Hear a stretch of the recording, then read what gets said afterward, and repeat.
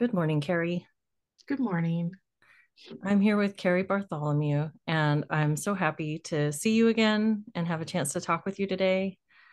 And Carrie joined us on a Solid Ground live stream not that long ago, and we had a great conversation. I felt it was very fast paced and really a lot of information, a lot of great discussion came out of that. And I thought it would be really nice to have a chance to just sit one on one and have the opportunity to hear a little bit more about you and a little bit more about your experiences around this ideological subversion of culture that we've been experiencing, and what your thoughts are. And the way we met originally was you reached out to me after I put my first Antioch video up and invited me to come on your show that you host on your YouTube channel, which is called Be Not Afraid. And we had a really lovely conversation then. So I appreciated that opportunity to speak with you and your audience. The same. It was very surprising to see that mental health, you would think that would be the last bastion of a place where people could go and feel safe. It's literally the safe space is no longer safe. Yeah, it was really surprising. And I also realized that probably a lot of people weren't aware of how significant the issue was there. So thank you for your interest in that and for helping to get that information out. And so could we start maybe just, would you talk a little bit about yourself, a little bit of your background and kind of how you entered this conversation, how you come to be involved in the big issues that you've been so passionate about? Sure, yeah.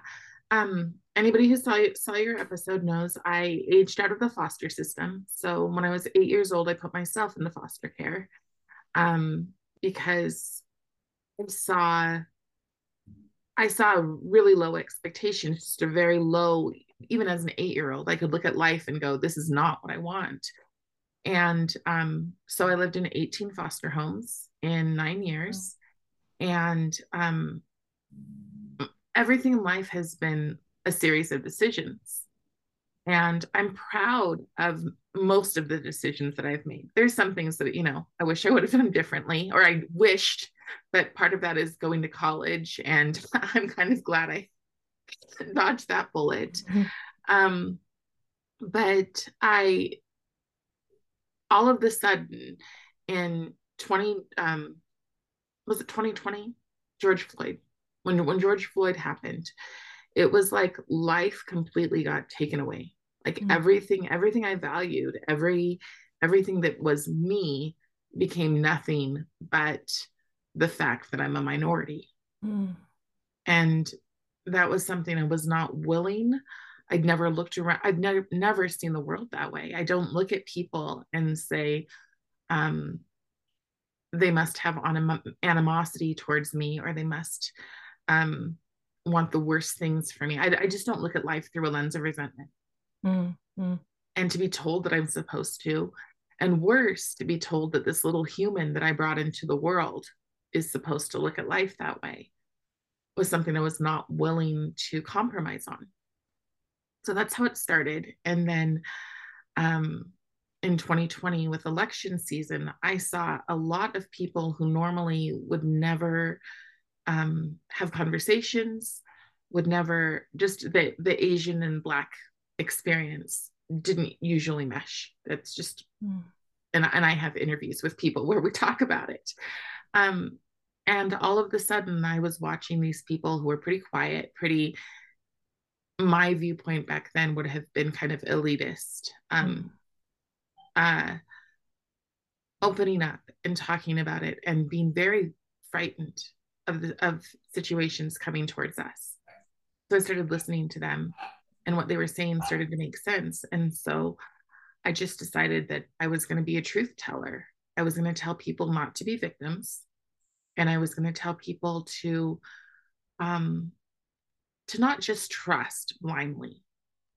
I think it's good to trust when things are proven, but I don't know that there's a lot of things proven right now. So I just think people shouldn't trust blindly, and they should. We're being taught right now in our schools to look at things through a very specific lens. And I think that's a very limiting worldview, where if you take the little hole off of your glasses, then you can actually look at the world,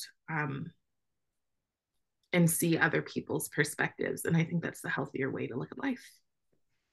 So you really had a rich and complex backstory in your own life prior to coming into 2020 when things, my goodness, my kids are being so loud with the dog right now. I'm sorry about that. I may have to mute in a minute and holler at some children. Sure. We'll see. So I thought it was a horse.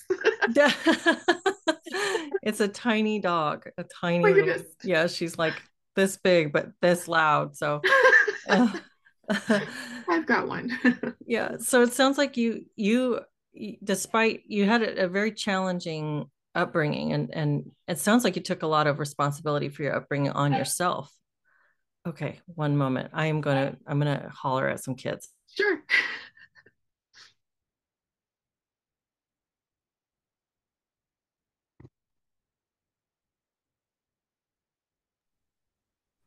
All right. So that's So how we do fast. things around here. We just turn off our video and we holler at our children. Sorry. So, but you took a lot of responsibility on yourself, even from a really young age, when you say that you placed yourself in foster care. And then the experience of going through 18 homes in 9 years, that's incredible. That's so much change and so many different experiences. I'm sure you could write books on just what that was like for you. And but the way that you tell the story, it's with a sense of agency. Right. And So yeah. I think it's important to understand that there was one person who was with me the majority of that time, and that was my counselor. Oh, wow. I had an amazing counselor, Paul Martin, and no matter where I went, he remained my counselor. I don't think that's necessarily normal, but I just think that it was a beautiful relationship, and I definitely wished that I was just like, why can't you just take your foster license out and adopt me? Why can't your family take, Oh, you know, oh. um, because he would show up when I was packing up and moving to the next house with my black garbage bag. He would Wow. he would be there, and he would advocate for me and Mm-hmm. say, this is a good kid, she doesn't deserve to be in juvenile. Mm. But the thing is back then, I'm getting way more teary than I normally do. But Oh. back then, adopting light skinned Black girls was not the currency that it is today. Mm. So, as soon as someone was upset with you for any reason, Mm-hmm. they would call and just have you moved Wow. very, very fast. You go to school and come home, and your bags would be packed, or your, Wow. your garbage bag. So, but I realized really early that if I brought this chip on my shoulder, Mm-hmm. if I brought this chip on my shoulder, that there was nothing. I also had another person, and I think I spoke about him before, my teacher, Mr. Garza. Mm. So two men, that were just very good souls. And in retrospect, I'm pretty sure that Paul was homosexual Mm-hmm. and Mr. Garza was Hispanic. Mm-hmm. And this is in the early 90s. Mm-hmm. Neither one of these, I mean, both of these would have been marginalized people, but they were wonderful people. Mm. Um, yeah. So both of those two people taught me, um, yeah, that I had agency, that I had a right to plan and make decisions for my life, and to carve out what I wanted my life to look like. And it sounds like the relationships with them, with Paul in particular, but also with Mr. Garza, provided a sense of constancy and sort of a, a stable thread throughout some of those experiences that you had. Definitely for Paul, Mr. Garza was like a caveman hitting you on the head. like just knocking some sense into you. And just very clearly, he was just like, you're a rough case. There's a lot of teachers who did not want to have you in their class. Mm, But I see in you great potential, but you have to make those choices. And it was literally that quick for me. He said, you have to make those choices. And I thought, you mean I have power? mm, This is the first time in my life I was like, I get some say in this tragedy, and I can turn it into something different. mhm, And it was immediately like, we had that conversation. The next day I saw a kid who was getting picked on and getting his head flushed down the toilet, and mm, I stood up for him. mhm, And from then on, that was my life. mm. So, and it still It's, is. it's I a have really parents. powerful Go ahead. lesson. Yeah. Yeah. No, go Yeah. ahead. About parents. Well, so I have parents today. I've found myself a parental advocate, Mm, and I have parents who send me messages regularly about what's going on in their schools and being gaslit by teachers and administration, um, and standing up for them when I want to just say, come on, you can do this for yourself, right? Like you can do this. But so many people are so afraid of the current culture, mhm, um, that I'm not as afraid. I mean, I still like my knees still quake, and mhm. but I'm much more afraid of what will happen if we don't stand.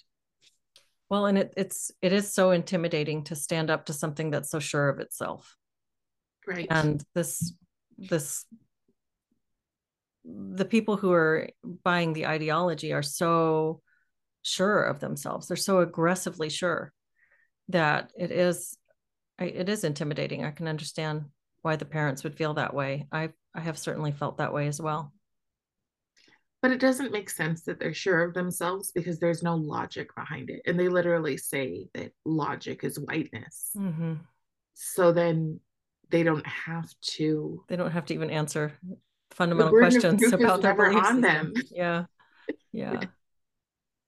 So So then flashing forward to 2020, your what you said about you had never really seen yourself, you hadn't experienced life in this really it I don't want to put words in your mouth, but it sounds like you had a new racialization of your experiences, of your dynamics with other people. You describe your experiences with Paul and with Mr. Garza, and you mentioned some characteristics of them that it's a pretty diverse. I mean, to use in the modern parlance, we talk about diversity and multiculturalism, and it's like you're interacting with people from different backgrounds and used to going having relationships across different identity categories without too much difficulty I relating would to say that, people. Would you say no? yeah, I would say the difficulty that I had, um, was the difficulty that lots of people have who are growing up as minorities, especially in places where there's not a lot of minorities. Okay. So there was a time in my life when I definitely wished I was white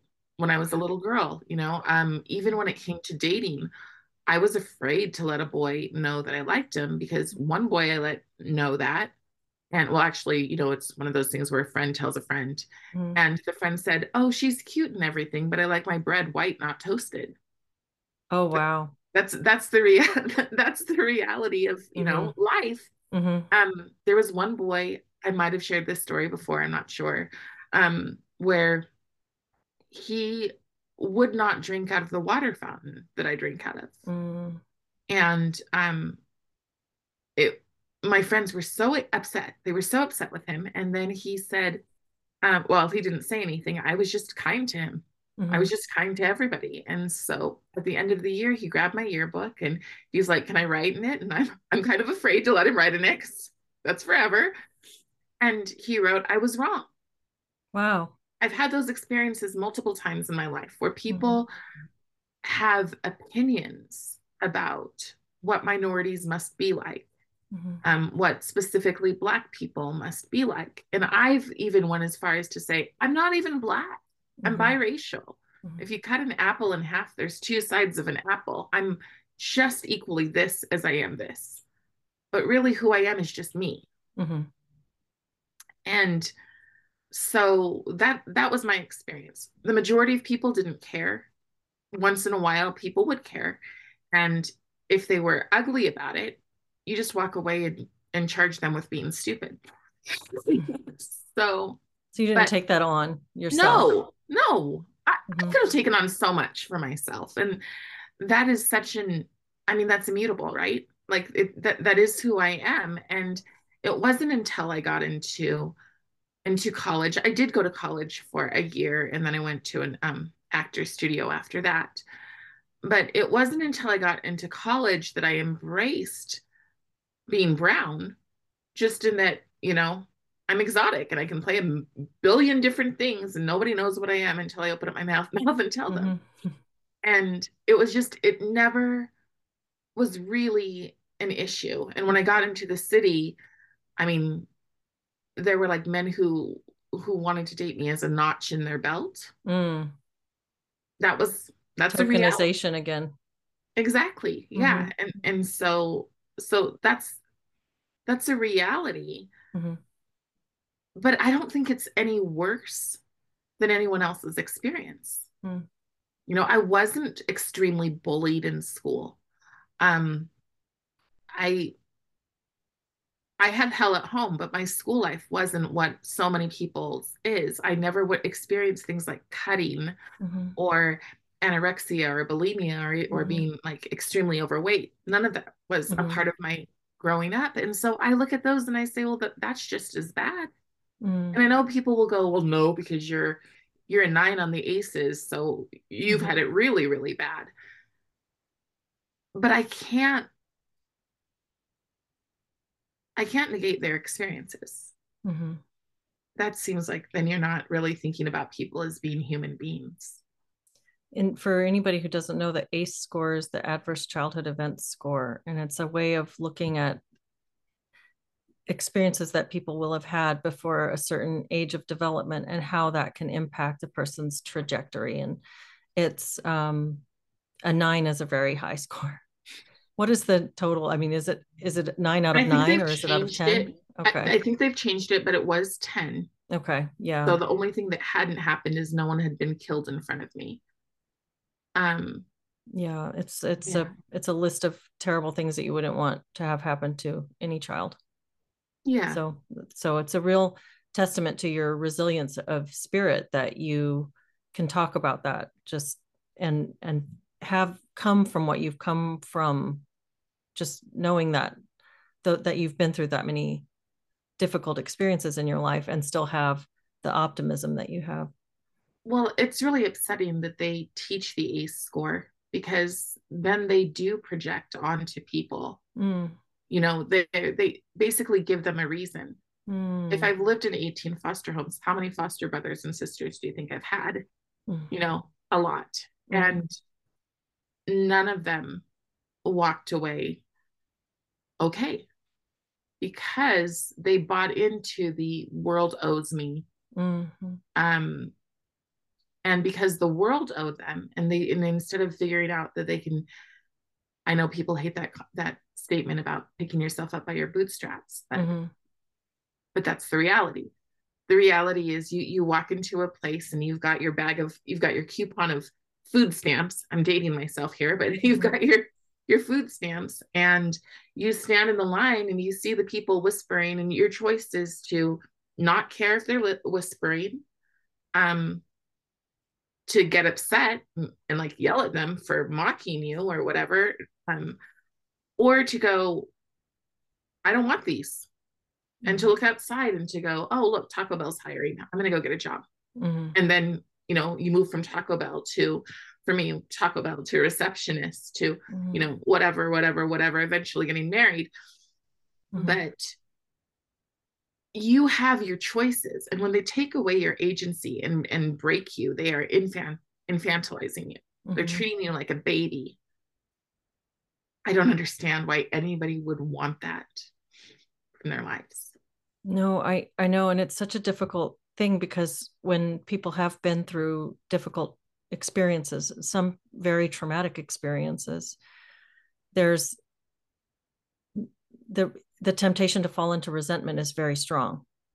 And it's based on something that's very valid. It's that you're grieving and you have pain and you want somehow for that to be made better. And for someone, the sometimes it's a person you can think of who hurt you and you want that person to make you whole again. And the hard fact is that it's often not going, I mean, it's very rare for that to come from something external. It's going to have to be internal resources that we draw on. And it's hard to say that to someone because it sounds uncaring. But when we realize it for ourselves, it is very liberating. Right. Isn't that funny? They use terms like liberation when they want to basically chain you up. Mm-hmm. These the mental chains that they want to put on you so that you can't do for yourself. Mm-hmm. When the reality is that the kindest thing you can do for a person is give them the steps, right? So you lay it out and you stand next to them, especially like as a parent. You say, okay, well, you're not doing well in this, so let's figure out the ways to help you get there. Mm-hmm. But the problem is that if you help somebody too much, that is possible. And if you help somebody too much, it can be a cruelty, mm-hmm. because then they don't believe in their ability to do something for themselves. Yeah, that's very well said. And so going back to what you said about 2020 and how people started to treat you differently and you started to feel like a difference in the way that you were being communicated with, I I think that's a fascinating topic to explore. I it seems so unhealthy that we've got all these people out there saying white people are racist, because what that says is it says to white people, we can read your mind. But what it says to, anybody else is they don't like you. White people don't like you, like you're being judged. And so it's like this double-edged sword or it's even worse than that. It's like it's a hurt cutting two directions. Right. And it's making everybody fearful of each other and everybody intimidated by communication. And, it doesn't seem like it seems like it's adding something very destructive. And that it sounds like that's what you're speaking to. It's going backwards. It's going backwards. So I was telling you about this, and I just will tell this story. I went to my son's school conference, and a teacher said, I know I can tell you this. I know you'll be a person who can accept this, which in its way is kind of gaslighting because you're assuming what I'm going to feel about this. But the person said that she was proud to see my son embracing his blackness, mm-hmm. because he's playing a character in a play who's not black, but because he's powerful and he speaks back, it's Newsies. So because he is this leader, she perceives that as blackness. So she's stereotyping his behavior and calling that black. Yes. Okay. And that's really tricky because I go out and speak at groups, talk to senators. I'm doing a debate against DEI next week. And just talking to a person one-on-one about it is so frightening because this is a white lady, you were saying. I would honestly say a young person. Okay. This is a young person. And my heart hurts for this person because she's being taught that what she's doing is enlightened, right? So she's been taught at school that what she's doing is compassionate and enlightened, and she sees more than others do. And what I see is somebody who is being taught to be racist. Now, there are people who don't like the term racist and think you're being judgmental. I'm not, because I understand and I have compassion. I have great compassion for the fact that this young woman has been taught to see color and for it to matter so much that she would identify these characters of strength and resilience. He is the lead, and so it's Jack Kelly, right? So this character of strength and resilience, but the other boy who's playing it doesn't have a biracial mother. So it's not blackness for him. And how do you have that conversation with people? Because you need to. we have to have these conversations because um, they're being taught, these people coming out of academia are being taught that what they're doing is compassionate, and they are really pushing people back down. Mm. I do not want my child to ever see who he is based on the color or lack thereof of his skin, because my son could be your son. He's very pale and Mm. freckly, and nobody would even know that he's biracial if I wasn't his mom walking around with him all the time. Mm. So yeah. And so this, as you say, you're used to talking, you're used to engaging in these conversations and discussing them with people who are addressing the philosophy behind it. But when Yes. you're actually entering into a one-on-one and someone is sort of using applied CRT with you directly, it's It's it's a just whole as nother ball scary as it game. is for anyone else. Yeah. You know, you sit there and of course, like the first thing that you want to say is, "Whoa, what? Yeah. Excuse me?" But then as soon as you say that, you are, if you're me, you are the angry Black woman, Mm. right? So everything has to be tempered under, okay, I don't want people to see me that way. And I want to reach this person and talk to this person with love, Mm. because it's not their fault. This is no different than what was happening in China. You Mm. know, the Red Guard wasn't a bunch of evil people. They were people who were brainwashed basically from cradle to grave. And that's what we're doing to our kids. So, Yeah, and that makes me think of something that Ben Harris said the other day when I was speaking with him. I don't know if you had a chance, but if you do have a chance to watch that, I thought his the conversation was great. He added some perspectives that I hadn't thought before. There's some new ways of framing things. But one of the things that he said just very offhandedly was um, he corrected himself when he made a reference to somebody being a racist or a misogynist, and he says, "No, well, people aren't racists or misogynist people, or people that some of them have racist or misogynist tendencies or qualities or something like that." So I thought that was an important qualifier because it is so, we're in this time of such extremes, right, and the labeling is really um off the hook with this stuff. I mean, it's really in this tendency to throw people away for one act or for one way of thinking. And I think that your point about how young people are being taught is really well made. And I've had the same thought that there's a core of truth in all of this. And when you talk about have having to like censor yourself so as not to be the angry Black woman, there's a schema in your head, and there's a thing in your mind that you're trying to avoid because you've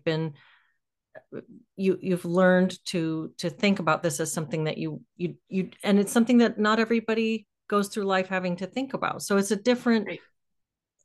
a different set of considerations that people will have based on their background or their experiences. And so there's a core of truth in all the things that are being attempted to be addressed by this, but it's the way that it's being implemented, and the, if you'll forgive the expression, the black and white thinking is just, it's very reductive, and it's missing a lot of the nuance in human experience and conversation.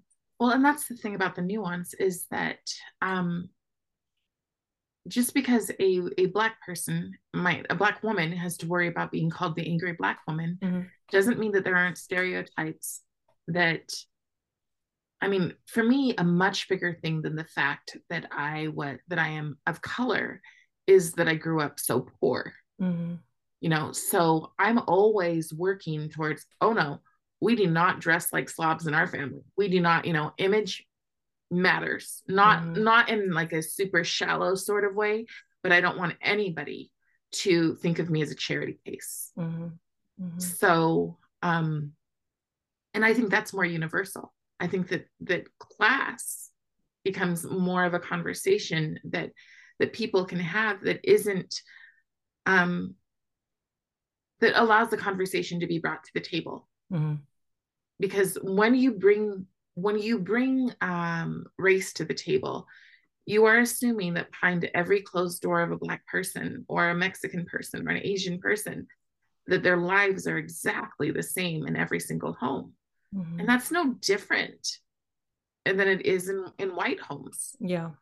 They can be, you may go to the same church, you may eat the same kinds of food for dinner, but it doesn't mean that you're watching the same thing on TV. It doesn't mean that you have the same study habits. None of that is the same. And so we are losing humanity. But then the Mm-hmm. other thing is that I do think at the top, there are some pretty vile racists up there at the top. There are people who know what they're doing and they want the conversation to Mm-hmm. be let's obsess let's obsess over race. Mm-hmm. Divide Um, and conquer. yes. Mm-hmm. So I feel like for the majority of people, we're just trying to do the best we can. Mm-hmm. But there are people who want us divided. And race is a really, color is a really easy way to do that, I guess. Mm-hmm.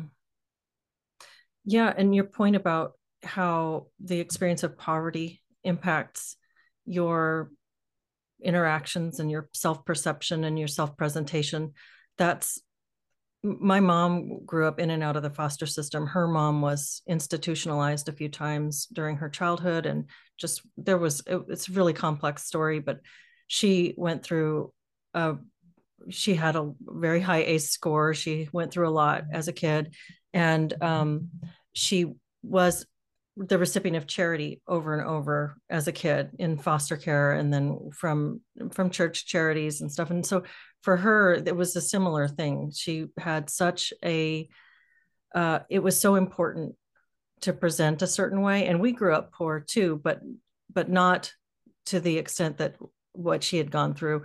But there was always that consideration for her of not, we very much had to avoid looking like white trash was, kind of the way you would have put it where I was from. And where I'm from also, white was the minority. And so some of those other experiences, like people not wanting to date me, families, I had a boyfriend in high school whose family didn't like me because I was white, and people would switch to Spanish around me so that I wouldn't hear. And, you know, those experiences are like they transcend these superficial Exactly. characteristics. You don't know something of substance about somebody just from looking at their skin. And it's crazy that in 2023 we have to say that. Yeah, that's the whole thing. We have all of these diversity, equity, and inclusion agendas, Mm-hmm. but we can't sit down and have a conversation to find the common thread Mm-hmm. because that's what would help. Mm-hmm. That is ultimately what would help, and that would make it so that when I walk down the halls, I'm not afraid. I mean, I have places where I go when I work at the school or other places where I want to be the last one to leave because in my head I'm thinking they're saying things about me, even though Mm-hmm. wonderful human beings, great people, but in my head I'm thinking, oh well, I can leave so they can have the real conversation. I Mm-hmm. never thought that way before. I never thought that way before. And Wow. what they've done really is somebody, I think it was your co-host Aaron, I Mm-hmm. think he said that there's a book called The Rape of the Mind. Yeah, I I remember him mentioning that. Yeah, I I haven't have read it. not gotten that out of my head because Mm-hmm. that's exactly what it's like. You're just Mm-hmm. like, I did not consent to this. This is not the world that I want. And the fact that that we're giving in to the Antifa crowd, that we're giving in to people who, I'm going to get myself in trouble and be blunt, but who are sitting downstairs playing video games, doing whatever else they're doing, and then getting out and going and fighting and demanding and saying, you owe me, you owe me, you owe me. And I'm just like, shut up, shut up. We're tired of it. Mm-hmm. We're, and what do you get in the end? They don't even know what they get. That's the whole point. They don't even know what they're fighting for Mm-hmm. because they don't want. I've talked to enough people who've escaped communism to know that they don't want what they're going for. Yeah, that is an interesting point because it doesn't seem like it has an end point, what we're dealing with right now. One of the things that I've noticed and a lot of people have addressed is this whole idea of like the white privilege thing, and that the white person is absolutely racist and automatically, has all these, there's this whiteness that needs to be rooted out. But going through these trainings doesn't absolve you. So No, there's no absolution except in your death, I suppose, because you don't get, and this sounds ridiculous to say it, but you don't get like some white person badge where you're like, been through DEI, I'm good now, or something. it's So continuous. it's, yes, it's a perpetual experience of like self-flagellation. And then, but what is it like on the other side? What's the BIPOC, as they call it? If and this is another thing, and this is a trivial point perhaps, but there's this really it's such a microaggression to say non-white, to say white and non-white. Now Right. that's not okay. But everything, but when you use like an acronym like BIPOC, how is that not as um, dehumanizing as just non-white? I mean, how is that not the same thing? It's just you replace the word. So I don't know if I'm articulating that very well, but do you know what I'm saying? Yeah, the first thing is that these people are always projecting Mm-hmm. constantly. So when they say, if you don't X, you are erasing us. If you don't X, you are erasing us. So we must be, um, what is it? Center around the marginalized, right? Right. Yeah. But those marginalized must think the exact same way. Because when you Yeah. don't think just like them, they erase you And then you're considered white adjacent or something like that, or that or you've not considered at internalized all. white supremacy. Or not considered at all. Mhm. Or you go to Congress to speak and you've driven 2 hours to get there, and they say we recognize that there are minorities in the room, but they don't speak for their collective. Oh my goodness. Oh my goodness. That has that actually been said about Yes, that? That's an experience you had.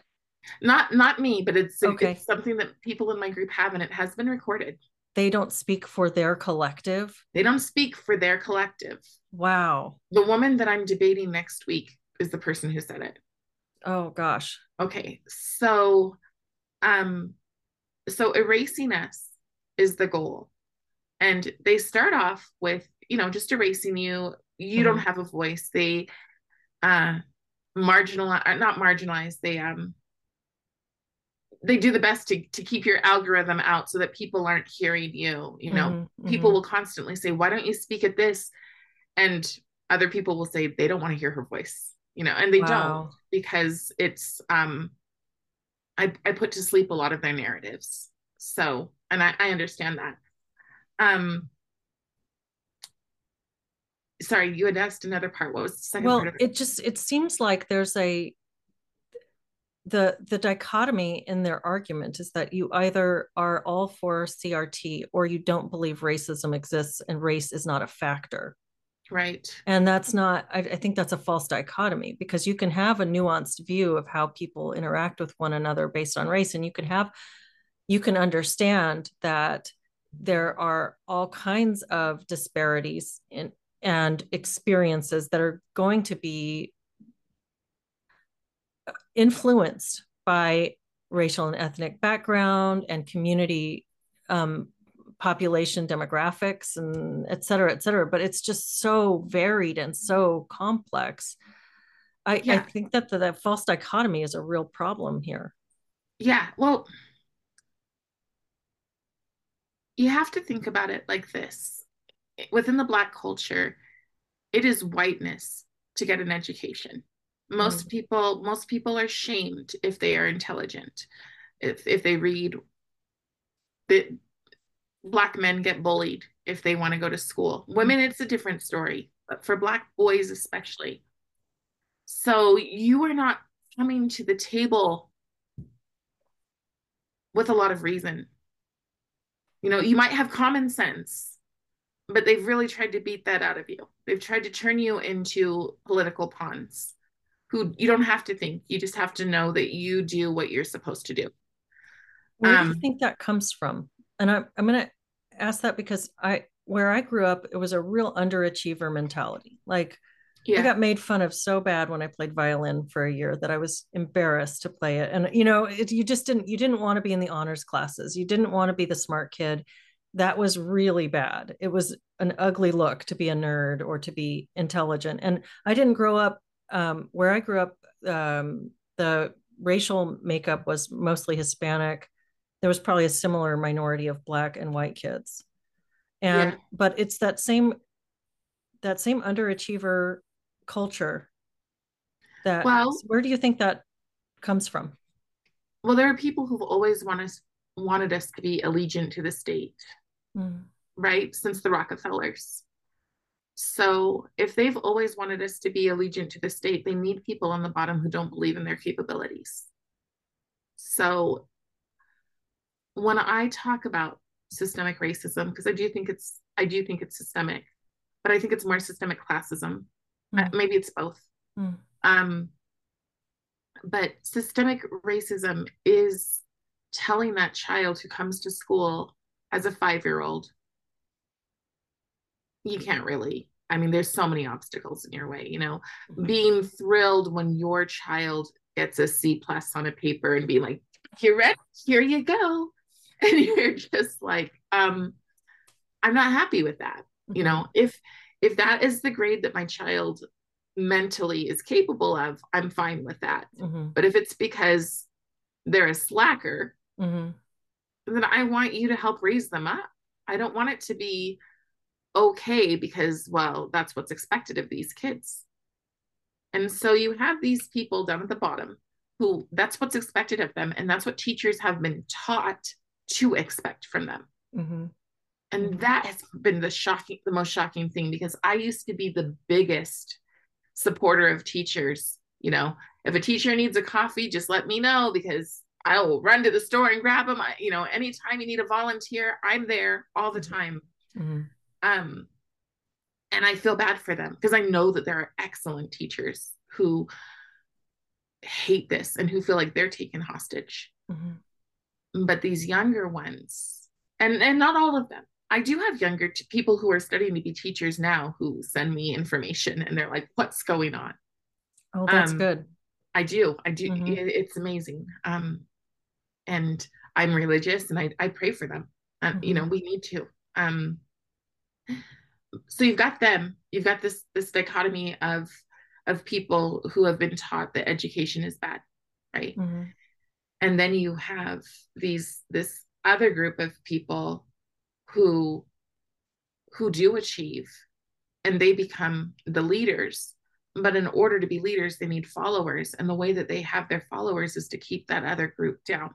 mhm, And I think that there is an internal, hugely within the Black race that's been taught to them to hate themselves. mhm, And and when you go in and you try to lift that up, they despise you. They really do. And mhm, it is hard because um I don't have all the answers, but I am a thinker and I am a person who I do have a lot of compassion and I do see that there are alternatives and ways that we could actually raise everyone instead of making everybody hate each other. Because here's the thing. Oh, that's it. You said, where does this end? That was the thing. mhm, mhm, Okay, here's the thing. Once you get rid of all the white people that have caused all your problems, then you start looking at your neighbors and they caused your problems. So it mhm, never ends. When you are taught a constant, steady resentment is what you are fed, mhm. and that is what they're fed. When you are taught a constant thing of resentment, and that's critical resentment theory. Now, I don't even call it critical race theory, Wow, I like that. critical resentment theory. Mm, And when you're taught that, it doesn't just end the second all the white people are dead or the second all the white people are out picking cotton, because I've literally seen people say that this ends when white people are in slavery, right? So it doesn't end at that point because you already hate. Hate mm, is kind of the center of your heart. mm, So and the people on the top don't want it to ever end because that could threaten their power. And it's really all comes down to power. We think that it's a black and white issue, as you said. mhm. but it's ultimately a power in the haves and have nots. Mm-hmm.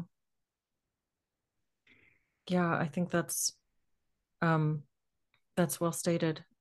And it is a bleak thought. I mean, the concept of the purity spiral, where you eliminate the offensive thing, but then as you spiral inwards, you find more and more offense. So it would be like eliminate the whites and then eliminate the biracial people and then so on and so forth, and then eliminate any anything that reminds you of them and on until you cannibalized your own forces, really. Just like we've done through history. And so you mentioned that you know, you have some thoughts on how we could be doing this in a way that uplifts everybody. And so that I'm really interested in hearing what you think about that because, there, as I keep coming back to this, there, it's not, it's a, it's a false way to address a real problem. It's a terrible way to address something that is at its heart something real, which is the tension, the disparity, and the reality of life in a country with a lot of different with a diverse racial and ethnic background where people experience life or can tend to experience life differently depending on who they are and where they are. And as you say, there's so many factors. Poverty is a huge one, and many, many more, too many to just list. But um, I think that one of the reasons why this has taken hold is that it's speaking to something people think is real, and because it is. Mm-hmm. But again, it's a really destructive way to speak to that, and a really destructive way to orient oneself. So, what are your thoughts on ways that we could do this in a more productive manner and have the kinds of conversations that would really be enriching for people's lives? Well, the first thing I think of, I always come back to the whole George Floyd thing. Mm-hmm. When George Floyd came out and people said, "Don't ask questions. To ask questions is whiteness. To ask questions is showing your white superiority." Um, no, people should have been able to ask questions. We should never take questions off the table. When we're having equity meetings, you shouldn't get a priority to get to speak longer because of the color of your skin. Everyone should have the exact same time because that's how we say everyone has equal value. And that's what they say is the goal. Mm-hmm. So really maybe if we took the proclaimed goals of DEI and actually applied them with reason, Mm-hmm. they would make sense. The problem is that they're a lie. They're a manipulation and they're also masochistic. So instead of, I mean, I really do think that that's it. We bring all the people into the room and it's not just the Hispanic child who's saying, "Oh, all these white people in town, they bully me."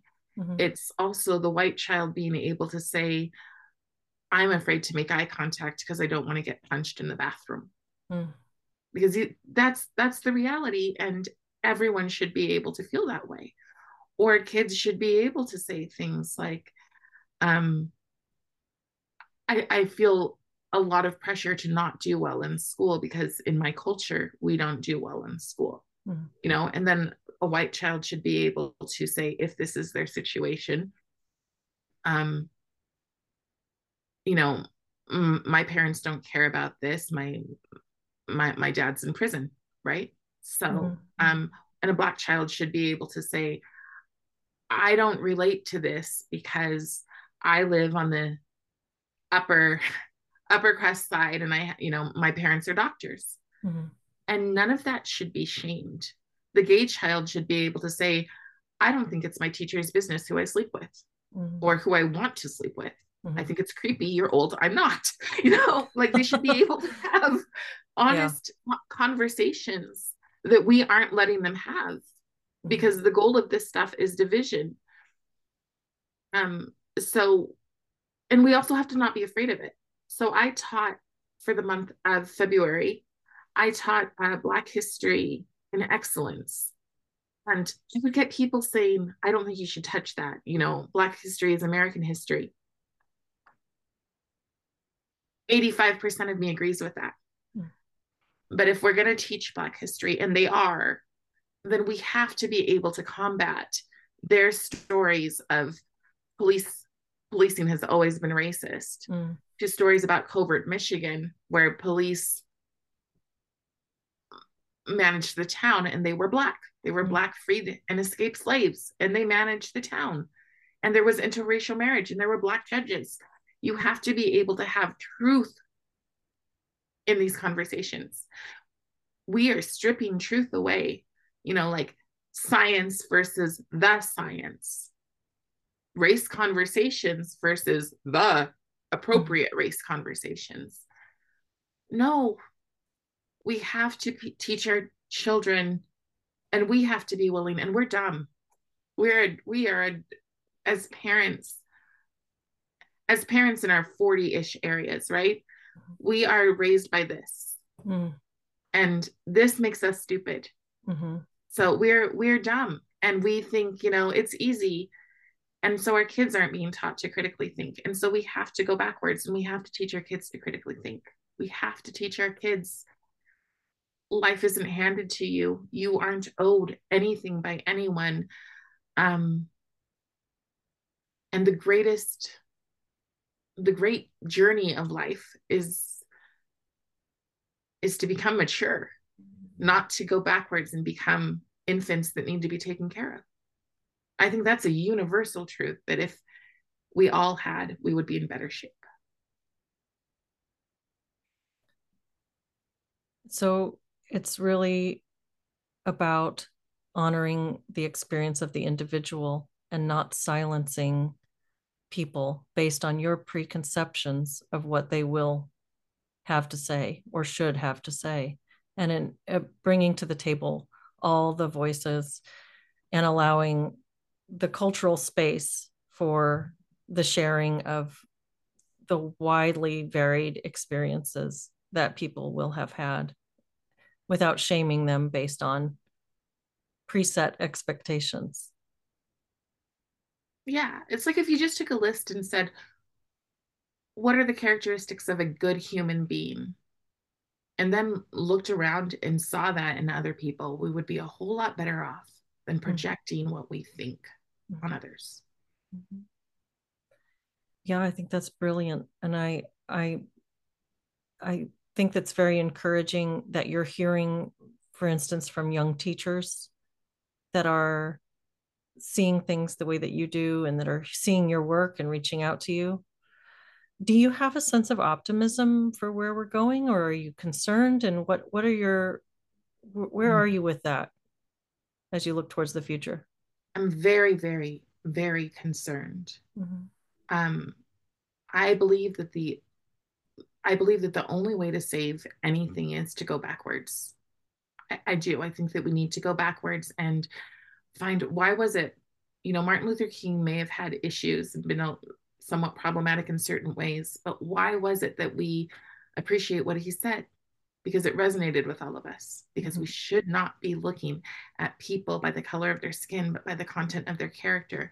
And character is important. And we have to teach our kids that character is important. That our I think that a lot of our millennials and a lot of our Gen Zers, that's not today, right? Or Gen X, anyways, whatever. Not our children today. Okay, Mm-hmm. our children who are still under our own roofs, I think we have a lot of hope for. I think they watched the last couple of years and were like, that makes no sense. And so we still have that power as long as we keep it. But we are in a war. That's what I think. I think we're in a war, and I don't know how. I don't know if we win. For me, again, as a person of faith, I believe in the end I win anyways. I just would prefer not to go through all the messy stuff, but we're in the messy stuff. Mm-hmm. Mm-hmm. So so the hope comes from knowing that we can literally start today. You can Mm-hmm. literally today take your kids and have conversations with them and don't hide any of the truth from them. Mm-hmm. Because if you hide the truth from them, if you don't steep them in truth, they're going to walk out into their classrooms and they're going to be told a bunch of lies. School counselors are going to get their hands on them. Mm-hmm. And that is probably the scariest thing I can think of. So, as far as I'm concerned, the person that I am, there's always hope. Mm-hmm. But I'm also a realist. And if parents don't take action and don't kind of, grab their armor and put a shield around them, their families, Mm-hmm. then I'm really concerned about where we're headed. And you held up your phone a little while ago to make a point about how they're making us dumb. And I I couldn't agree more. And I personally, I suggest my own little plug for taking your kids off screens as much as possible. Screen-free childhood to the degree you can. I think and that's just my 2 cents. I'll just leave that there. Yeah, But do you have any final thoughts, or do you want to give some resources or plug your channel or tell people where they can follow the work that you're doing? sure. Yeah. My channel could be found. It's called Be Not Afraid, but if you're looking for it, it's under Carob Marcelle on YouTube. Um, Alvin Louis has done amazing work with oh no, I've lost my train of thought. Courage is a Habit, the Courage is a Habit podcast. It really shows you what is going on. And you need to realize, again, that this is a war, which means that people will lie straight to your face. So um, trust your gut, but also just do everything you can to educate yourself. Another person that I highly recommend listening to, like everywhere I drive, I'm listening to, is James Lindsay. Mm-hmm. Always, because I want to understand what's going on. Because if you aren't smart enough to understand how they're thinking, then you can't combat it. Because it's like what is that? That creature with many arms, Like an and, octopus? or a snake. This Okay, snake with yeah, multiple yeah. heads, right? A Yeah, hydra. a Finally, hydra, a hydra. Yeah, okay, yeah. yes. So it's like a hydra, and the more you cut off, the more that keep Yeah. growing. And Mm-hmm. also find your people, find your tribe, and the way you find your tribe is by speaking up. And don't care if people tell you you're crazy and you need to wear a foil hat. Just find your tribe and hold them close. I think that's Yeah. wonderful advice. Well, Thank thank you you. so much for taking the time to talk with me today. I have enjoyed every time we've talked, and I really appreciate you weighing in, and good luck with your debate next week. Thanks. I appreciate it. That is great that you're doing that, getting out there and being brave and giving a voice to all these more complex thoughts than what we're hearing, and more serious. And I echo your concerns, and also your hope. So thank Right. you again, Carrie. Oh, it was my pleasure. Thank you.